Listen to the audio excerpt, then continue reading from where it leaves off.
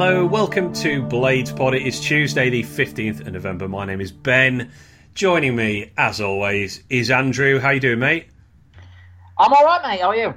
I'm good as well. Well, we're both a lot chirpier than we were, around, I suppose around this time last week, being a Tuesday evening. We were pretty chipper, weren't we? You know, United were about to go and beat Rotherham and go top of the league. And, 2 hours later, our mood sank somewhat. So I'm definitely in a brighter mood than the last time we recorded, because the Blades got another win, a win on the road over Cardiff. And, we temporarily went up to top of the league before Burnley beat that fraudulent Blackburn team, mate. They were awful. I know you didn't watch it, but Blackburn were terrible. I just don't think they're a good side. They're not a good side. Probably go up now, but no I think they'll be bottom half. I really do think they'll be bottom half. I looked at the teams that they've beaten, and there's not many good. You know, they've won 1-0 against really poor sides and stuff, but they were awful in that. So bad result for us, really, because I want the Blackburn to win out, because I think Burnley will be up there all season, whereas I think Blackburn will fade.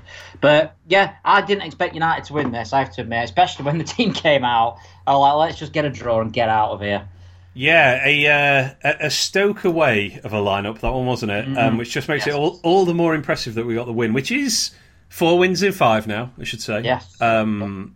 That Rotherham game. Like, if only we'd drawn that, you know. But I don't, because I keep Sorry. Even after, I was really happy with the win, and I watched the highlights and stuff, and sort of looking at refreshing my memory for this podcast and stuff of what happened. In the back of my head, I can't think, bloody Rotherham. How did we not beat that? How did we not win that? But yeah, 4 out of 5. As the Arctic Monkey said, you can't complain. Second in the league going into the break, which we are now into, obviously. That was a bit of a refrain. I think you brought up many a time. Seen a lot of other United fans say it as well. Just stay in touch to the World Cup break, and then see where we're at fitness wise. And we're not just in touch. We're second in the league. We are 2 points behind Burnley, I believe. 3 points. Excuse me. 3 points. 3 points. That goal difference. So their goal difference is now 1 better than ours. Is it? Oh yeah, because they beat them idiots, didn't they? But it's pretty close, obviously, and we have a 14 goal difference advantage on Blackburn in third, which is absurd, I suppose. But anyway, sorry. Are we 5 in front of Watford as well? Because I'm not classing Blackburn as a real contender, so Watford are in 4th. Yeah, 5 in front of them, 6 in front of Norwich, and. You can't complain. You can't complain, and especially with the injuries, because as we'll come on to, we've got another one. Well, we have, yes, but the starting 11 for this team, and I feel like I've been saying this a lot, but I reckon only 4 of that 11 would make our best 11 out of the ones that start. That is Fodringham, Norwood, Egan, and Njai.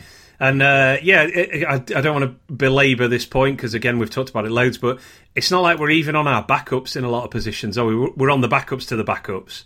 We had Arblaster and Osborne in midfield, which I don't think any of us thought would happen this season.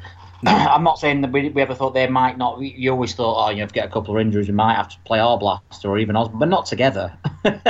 You never thought it'd get to that point where we're having to play both of them. Yeah, exactly. Enda Stevens is probably your third choice left back at this stage, if that, I suppose.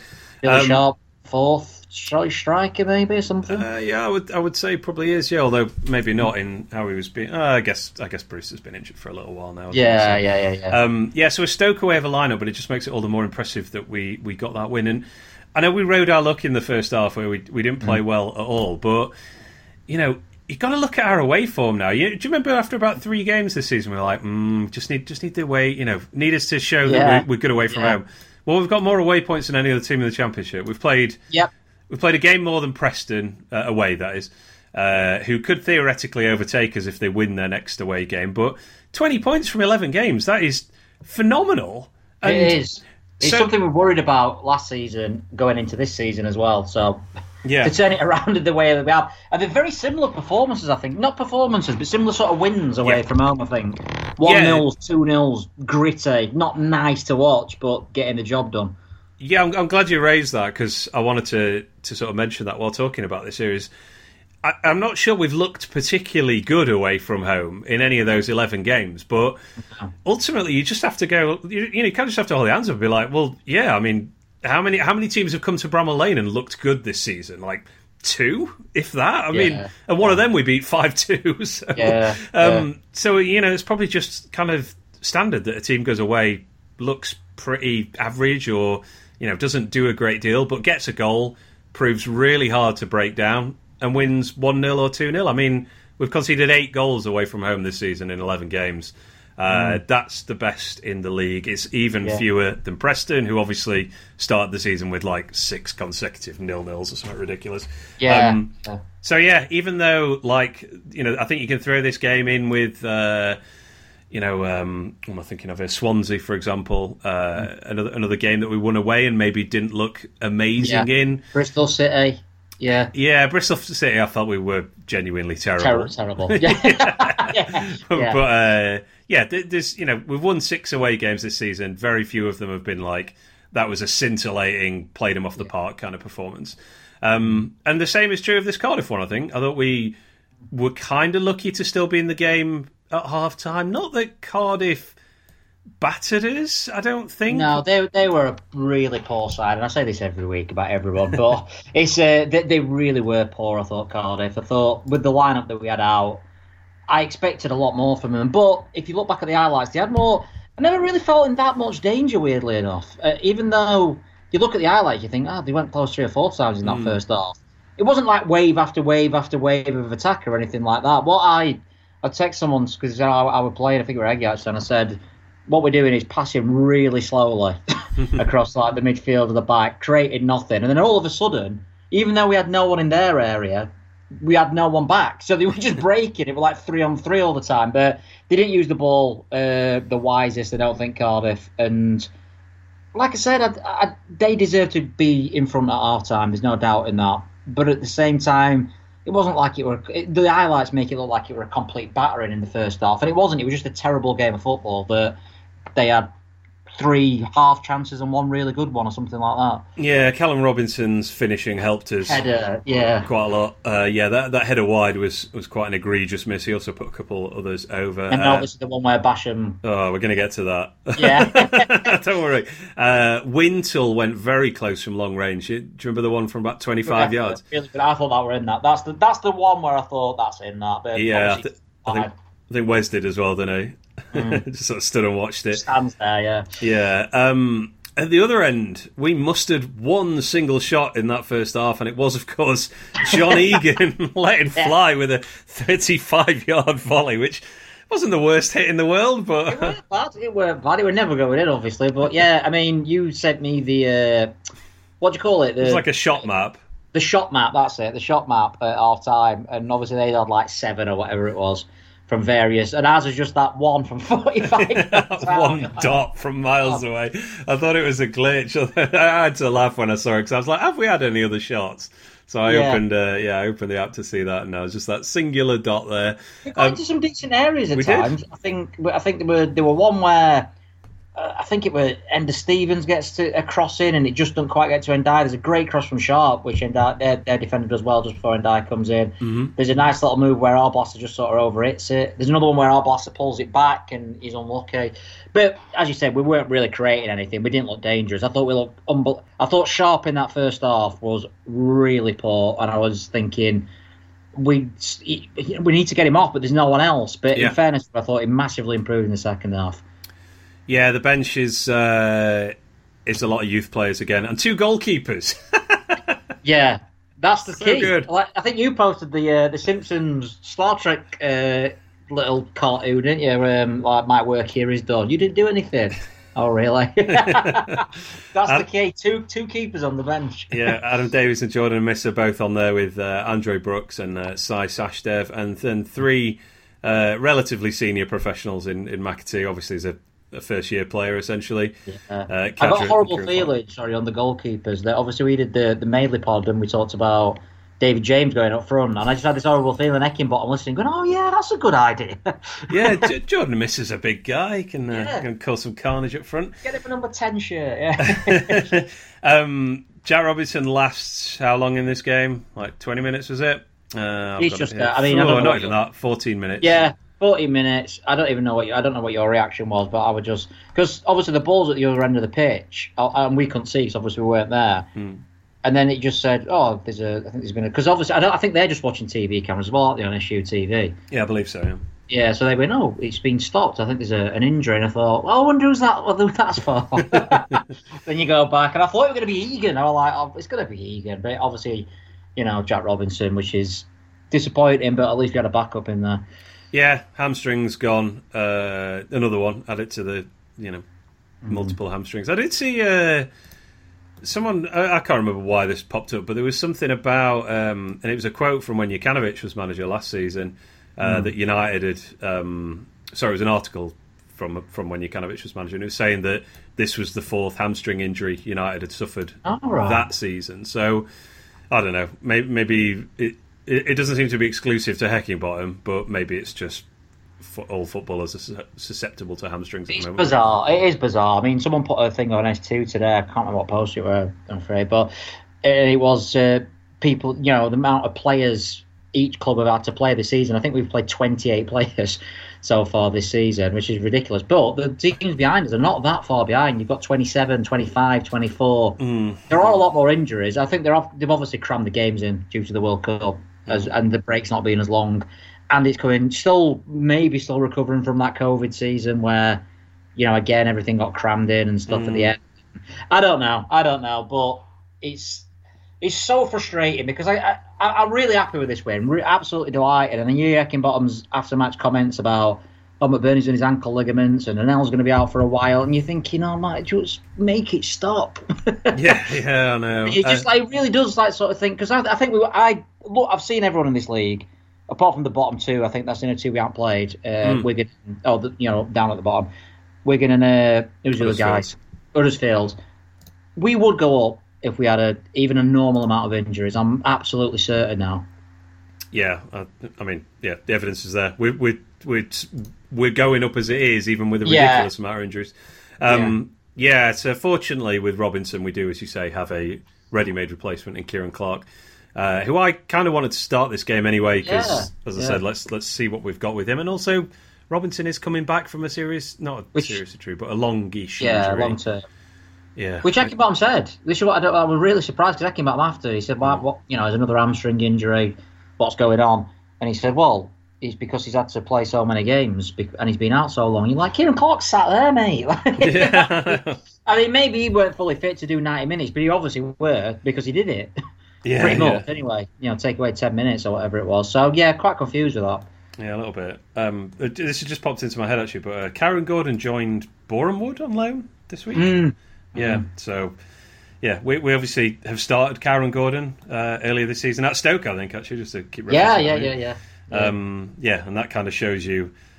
I don't mean this by any means disrespectfully to Karen Gordon, but the fact he's gone on loan to a National League team and isn't no longer as part of our squad kind of shows you the level he's at, I guess. I know he couldn't go on loan to an EFL team at this stage of the season, but yeah. Anyway, and so we talk about the away, obviously the clean sheets we've had away, and you do have to give credit because it's been a different defence all the time. And the only time we've actually looked really, really poor at the back, I think, away from home is against Stoke, which is understandable. We played 4 at the back, played Basham as in a 2 and Karen Gordon at right back. The only other one I think that we've conceded more than one goal in was Middlesbrough, which, their first goal were a really good goal and it's off a corner. I don't think we were all over the place or anything. No, I don't think so either. Good shout. For me, there was only really one other incident in this first half, and you already touched on it, but Chris Basham, mate, what are you doing? This is he's not having a good season, Basham, but this is amateur. It's not bad play, it's just awful. I mean, were you watching? So I feel like you have a slight habit of sort of looking away at moments where there's no danger, and I do that. Yeah, suddenly realising that there's quite a lot of danger. Yeah, attention deficit disorder. No, but what really happened? He passed it, and there was no one on screen for ages. And I'm thinking, where's Wes? Where is Wes here? And then obviously their player comes in, and at first I thought, well, that's Wes's fault. He's not paying attention. But then you look at the replay because I thought Basham had passed it back to Wes, and Wes is just looking the other way or something. But obviously the pass back is nowhere near Wes. And it's very near a Cardiff attack. And it's very near a Cardiff. Like as I said, when I watched it live, I just saw Basham push it back. I thought, that's going to Wes. That's going to Wes. Wes. Wes. It's so slow. I mean, terrible again from Cardiff. I thought it should have done much better with that. Yeah, because it takes it around the goal. By the way, yes, for 2 great blocks. Yeah. 2 big blocks. Yeah. Basham does get back. Unfortunately, he stands and admires his handiwork for a couple of seconds first. In horror, I imagine, like we all did. But he does get back and make it difficult. But yeah, it is Egan who makes a first challenge, and then he blocks, I think, Callum Robinson's second effort as well. I feel like we keep giving the opposition a really crap, easy chance out of nothing almost every game at the minute, and I don't understand it because our defence is generally pretty good. Like, you know, both experienced as well. Yeah, but even just looking at the numbers, there's only Coventry, in fact.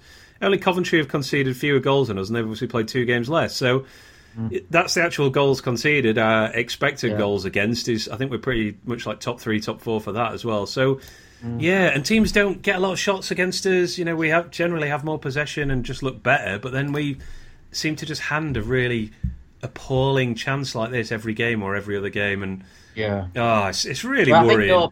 I think your points are summed up perfectly by something I saw today, which I can't remember who tweeted a bit with the shot percentage saves from each goalkeeper. I don't know if you saw this. I haven't, no. And Wes, it's the top 10 Championship goalkeepers in terms of shots faced and shots saved, and Wes is not in it. And I saw a lot of United fans saying, I thought Wes would have been in there, but we don't actually concede many chances. We just concede almost certain goals. Yeah. That's what's so bizarre about it. The Rotherham one, I think that were they had another chance where Wes did pull off a great save, but that were it all game. But their goal was almost like an open net. You know, if it had missed that, it'd been an absolute sitter. The one on the Basham mistake, obviously, that's another one. The Adam Davis one, even the Pookie one, the second Pookie goal against Norwich. All these goals are just like basically tappings, free shots for these strikers. And then we go 90 minutes doing, barely conceding any shots. Yeah, exactly. No, you're absolutely right. I mean, he's climbed up a little bit, but I sent you this before the Cardiff game. Fodringham's he's dropped way down on Opta's goals prevented stat because of that exact thing that you just said. Like, he doesn't have many shots to save. He just seems to have one massive chance against him every game that goes in. Yeah. This is it. It's not like he's been making mistake after mistake. The only goal I can think of at the top of my head that he might have done better with was QPR at home. Do you know when he's gone? But it's not a massive mistake. It's not, it's not like it's gone through his legs or anything like that. It's not. It's just he probably should have done better there. I'd be disappointed. But those stats make it look like this guy just lets every shot in that goes against him because he's rubbish. But that's not the case. The shot, he's stranded for most of them.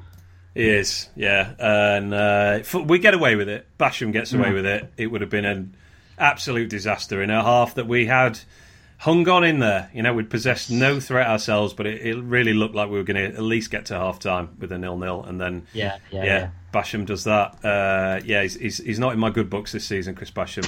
I love the guy, but he's given me a few warning shots. Another one playing with an injury, though, isn't he?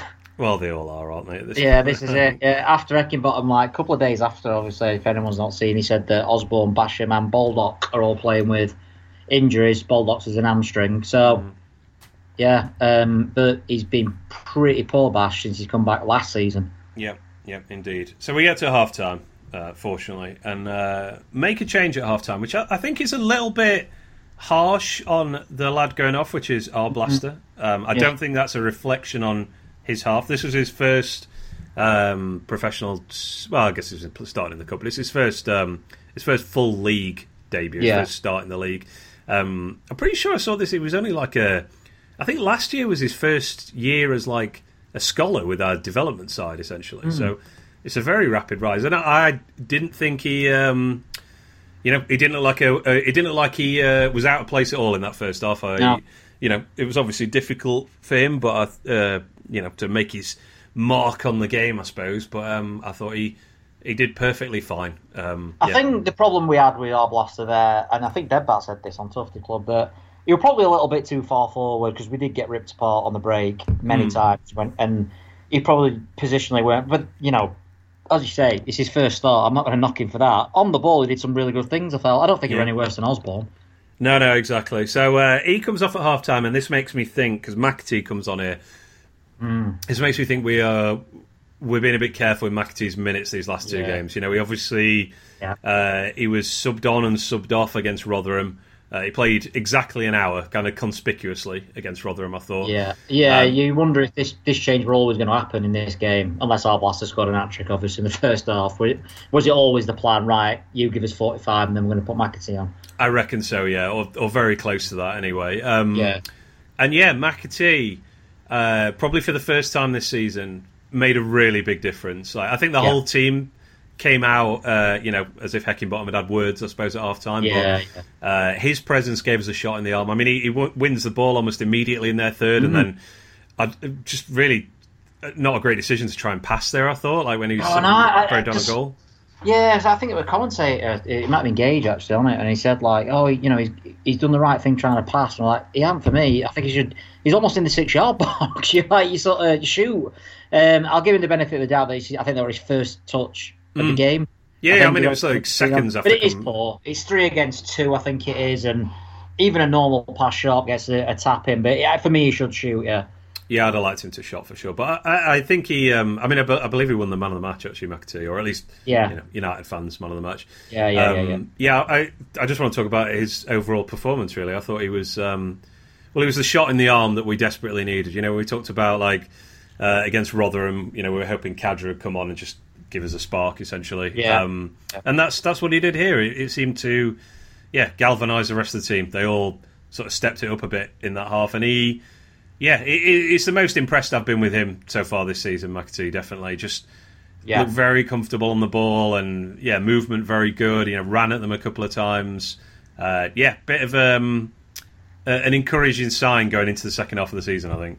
I think that's what we thought we were going to get. He got the ball, he ran, he created stuff. He was the only...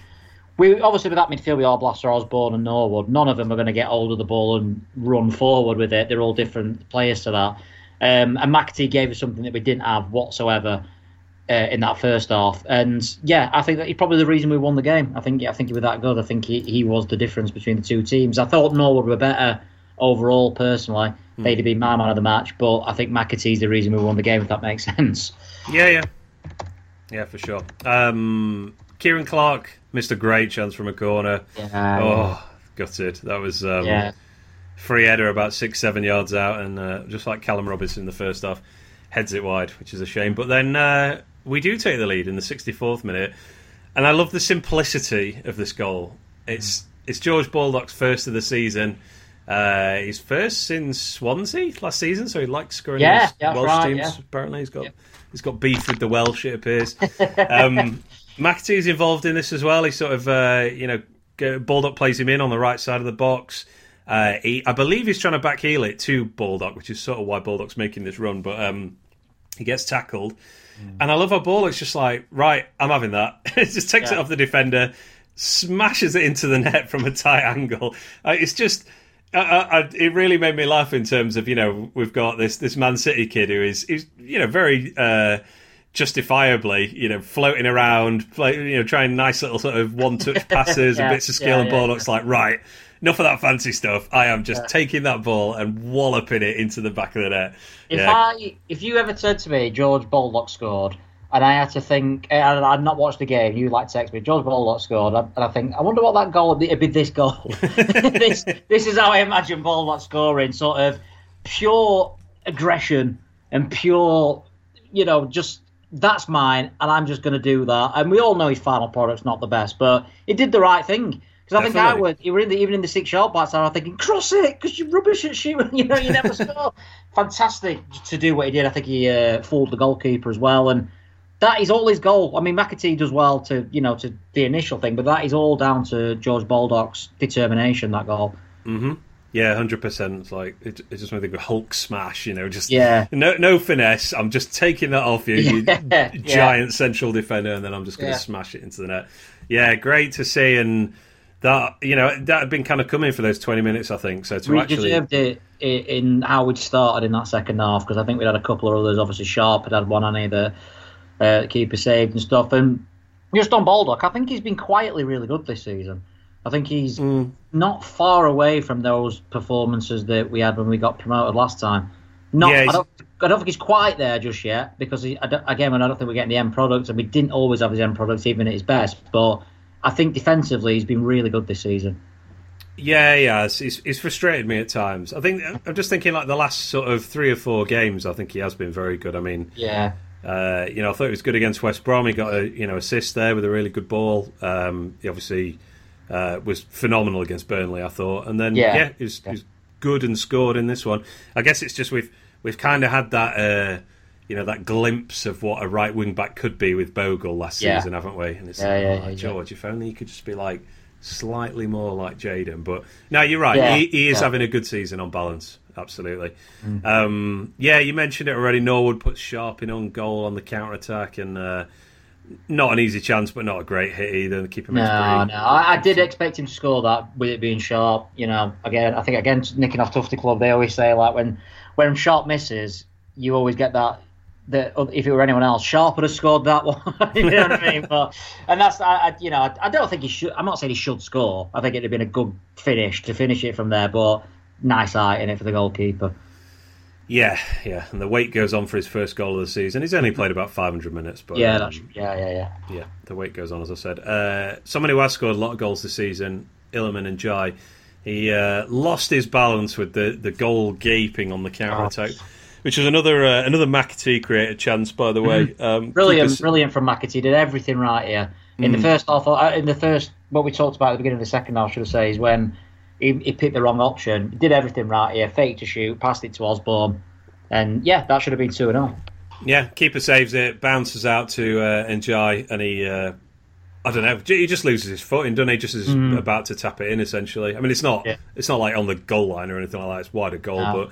He can't sort his feet out, unfortunately. Cardiff had a few efforts, and I kind of felt like they were going to equalise, but watching it back now, I know the result. I think there's really only that Ojo chance. There's 2. I think they're both Ojo, actually. There's the free header.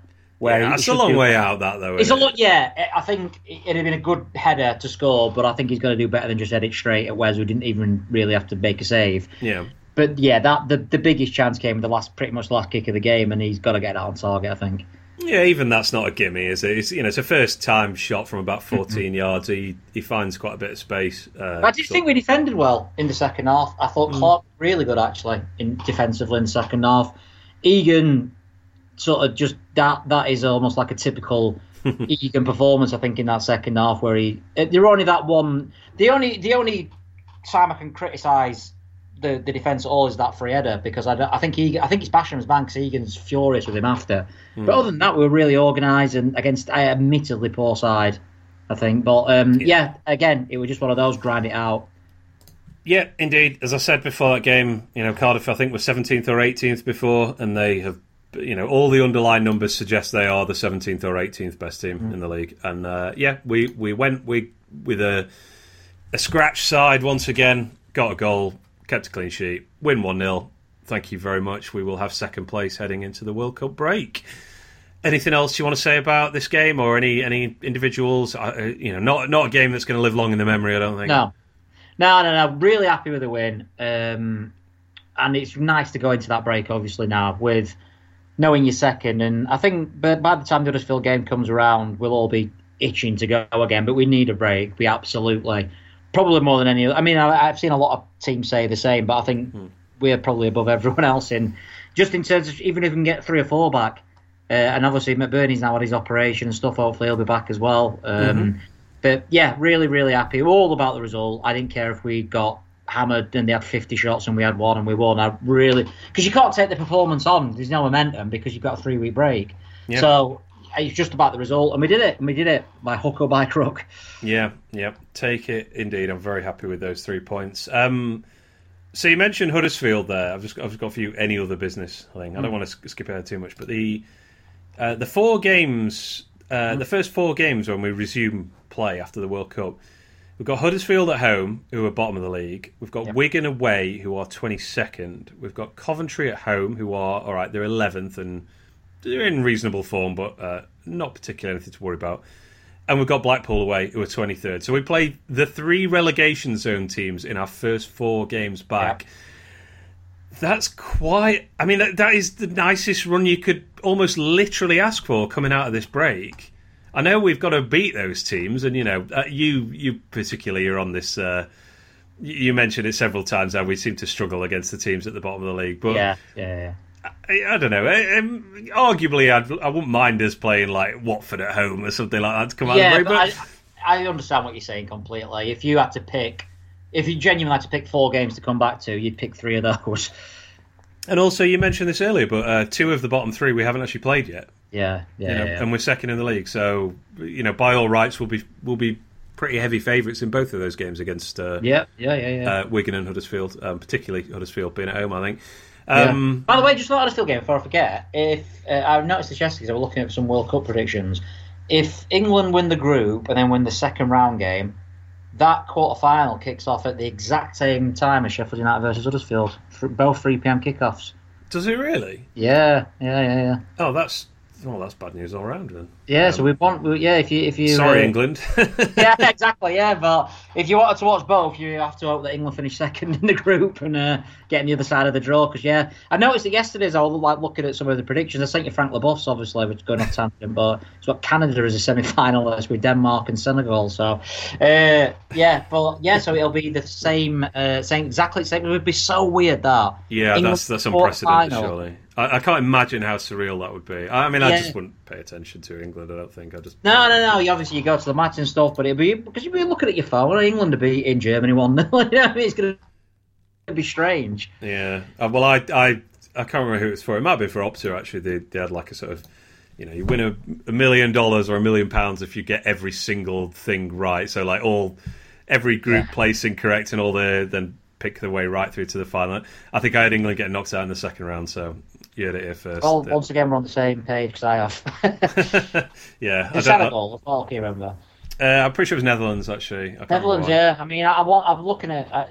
I want Senegal to go out now. Obviously, we'll talk about Ndiaye later on, but they get through to the quarterfinals, which they've got a nice little run. Because the group's not very good. Qatar, obviously, really poor, unless they get the money out. And Ecuador, probably the worst of the South American teams. And then they're going to play... If they win the group, they're going to play with USA, Wales, you fancy, and they're going to be in the quarterfinals. And again, we're going to have that. They're going to be playing at the same day that we're playing Huddersfield, so we're going to miss Ndiaye. Yeah, God, when you put it like that, it's probably more likely than not that he's still going to be there, isn't he? Yeah, so we could do with him having an absolute mare of a tournament and getting beat, because I've got him down for the quarterfinals. He might even get semis. If he gets semis, he'll miss Wigan as well, and should be back for Blackpool.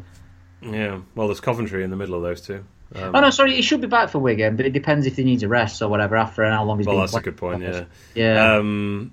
I believe I saw Travelling Blade tweeted this earlier. Actually, he's got the number 9 shirt in Jai, which I mean, I think Mane is traditionally their number 10 anyway. But I don't know if it's Ismaila Sarr's the other striker, right? Yeah, and a lot of people said he's going to rip it up. Just based on what we've seen, the appearances he's had so far for Senegal, he's not really played much. No. He didn't. I could be wrong here. I have no idea what they're thinking, and obviously he's improved so much that I won't be that surprised. But I get the feeling he's going as a 5th choice striker or something like that, or forward position. I don't think he's a starter, but Mane is out, I think, for the group stage, or at least the first couple of games. So.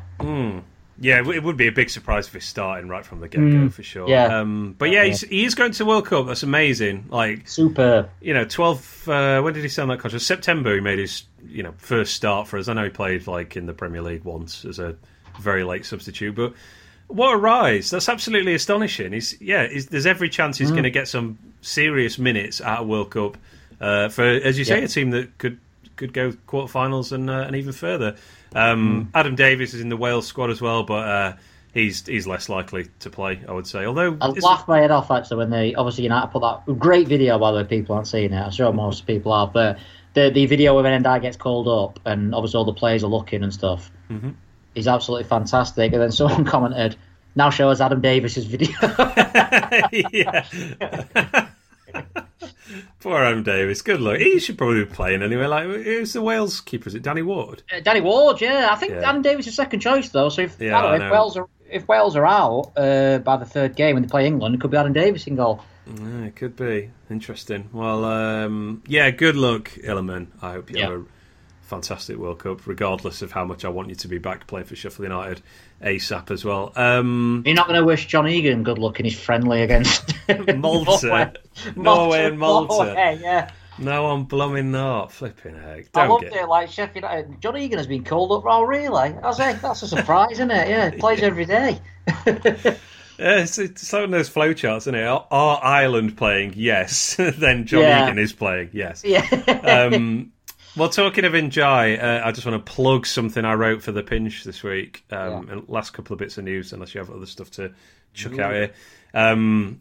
I looked at the numbers behind Njai's season this year versus Morgan Gibbs-White's season with United last year to try and answer the question that I think a lot of us have sort of posited at numerous times of, is Njai actually playing better than Gibbs-White was last year? And I looked at a ton of stats. It was fun to write. It's over on The Pinch, which is really good. Obviously, it sounds like I'm just patting you on the back, but it were a really interesting read because it's nice to have something that's backed up by data rather than just me or you going like, I think it's rubbish. Whatever. But you've obviously got the data out for it. And I'll not give the conclusion away, but like I said to you, like the thing that kept sticking out to me all the way through is we had both of these last season.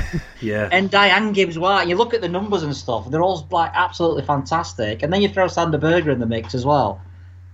Yeah, absolutely. I mean, I hope people enjoy it if they do read it. One of the just one tidbit I'll chuck out there that I guess we've mentioned it before, but his fitness this season in Jai is really impressive. I wrote a section on availability because Gibbs-White generally played like every minute that he could. He was injured for a couple of months in the middle of the season, but he only missed 5 games because all the other teams kept crying off with COVID, if you recall. Yeah.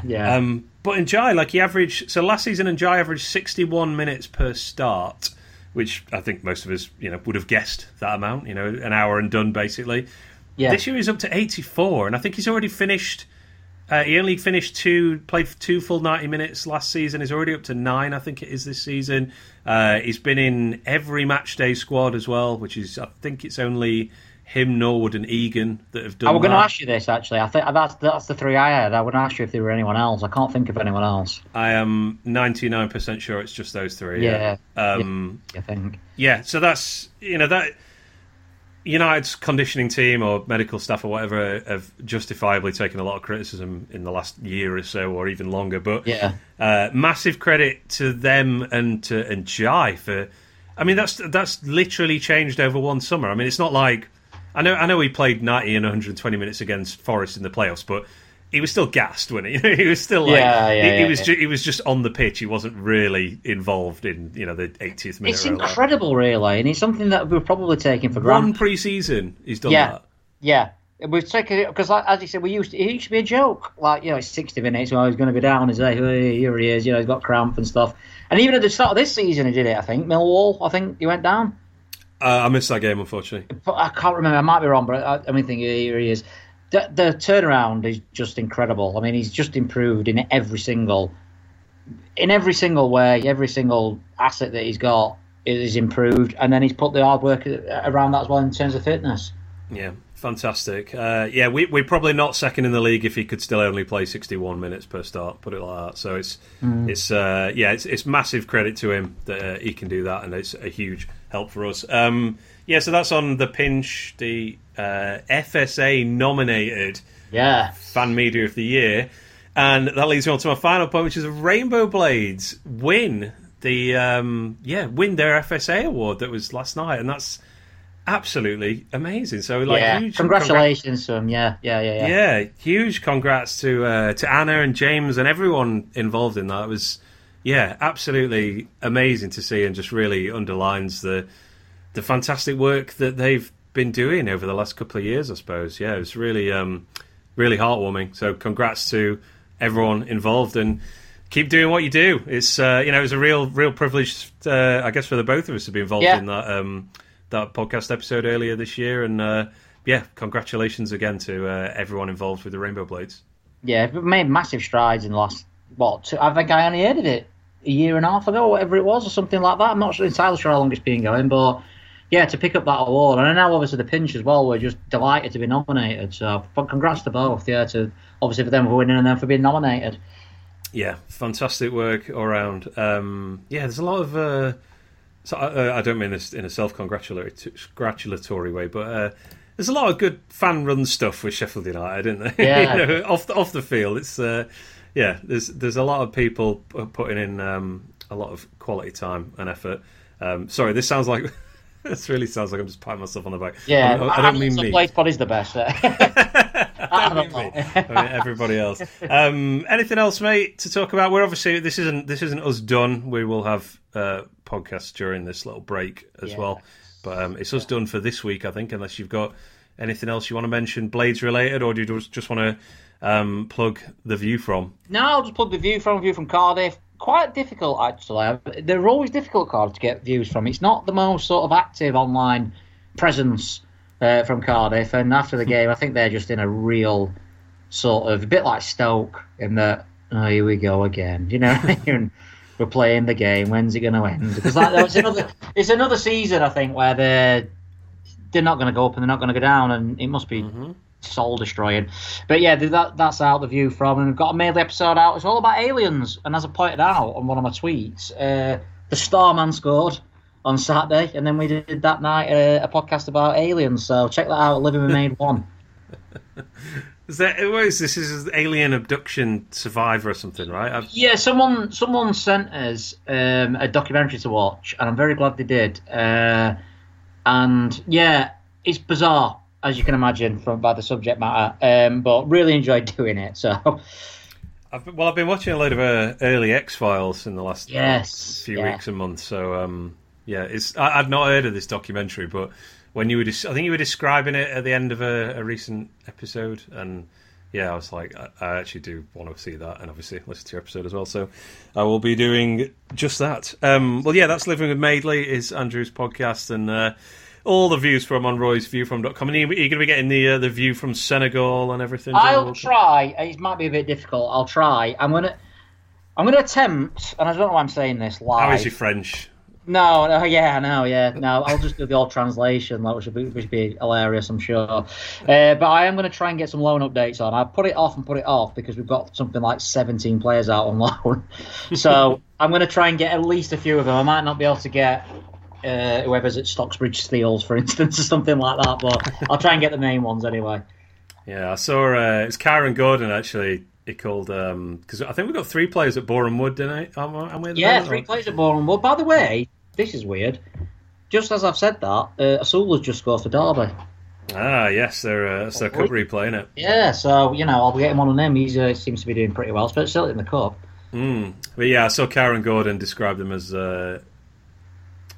Shoreham Wood, which I thought was great. Yeah, just fantastic. For a vast quantity of loan. We love a bit of Boreham Wood. Are they? It was our team last season. Was it Barrow we used to have? Barrow, Rochdale were always one that we had a couple of players out on loan. But yeah, Barrow. We had one at Solihull. Carlisle we send a lot of players out to. I don't think we've got one there this season. I always find myself on their board looking at players. What's the connection with? Any idea what the deal is with why we keep sending players to Boreham Wood? Just the end. Thank you for ending that much. You have all our players. Oh, of course. Yeah, maybe it is that. Yeah. Great shout. All right, mate. We'll wrap it there. We'll be back next week. I've got a few things to discuss with you in terms of podcasts during this break. But we'll finish this one here. So thanks everyone for listening, and thank you as always for your time, mate. Appreciate it. Thanks a lot, mate. Cheers.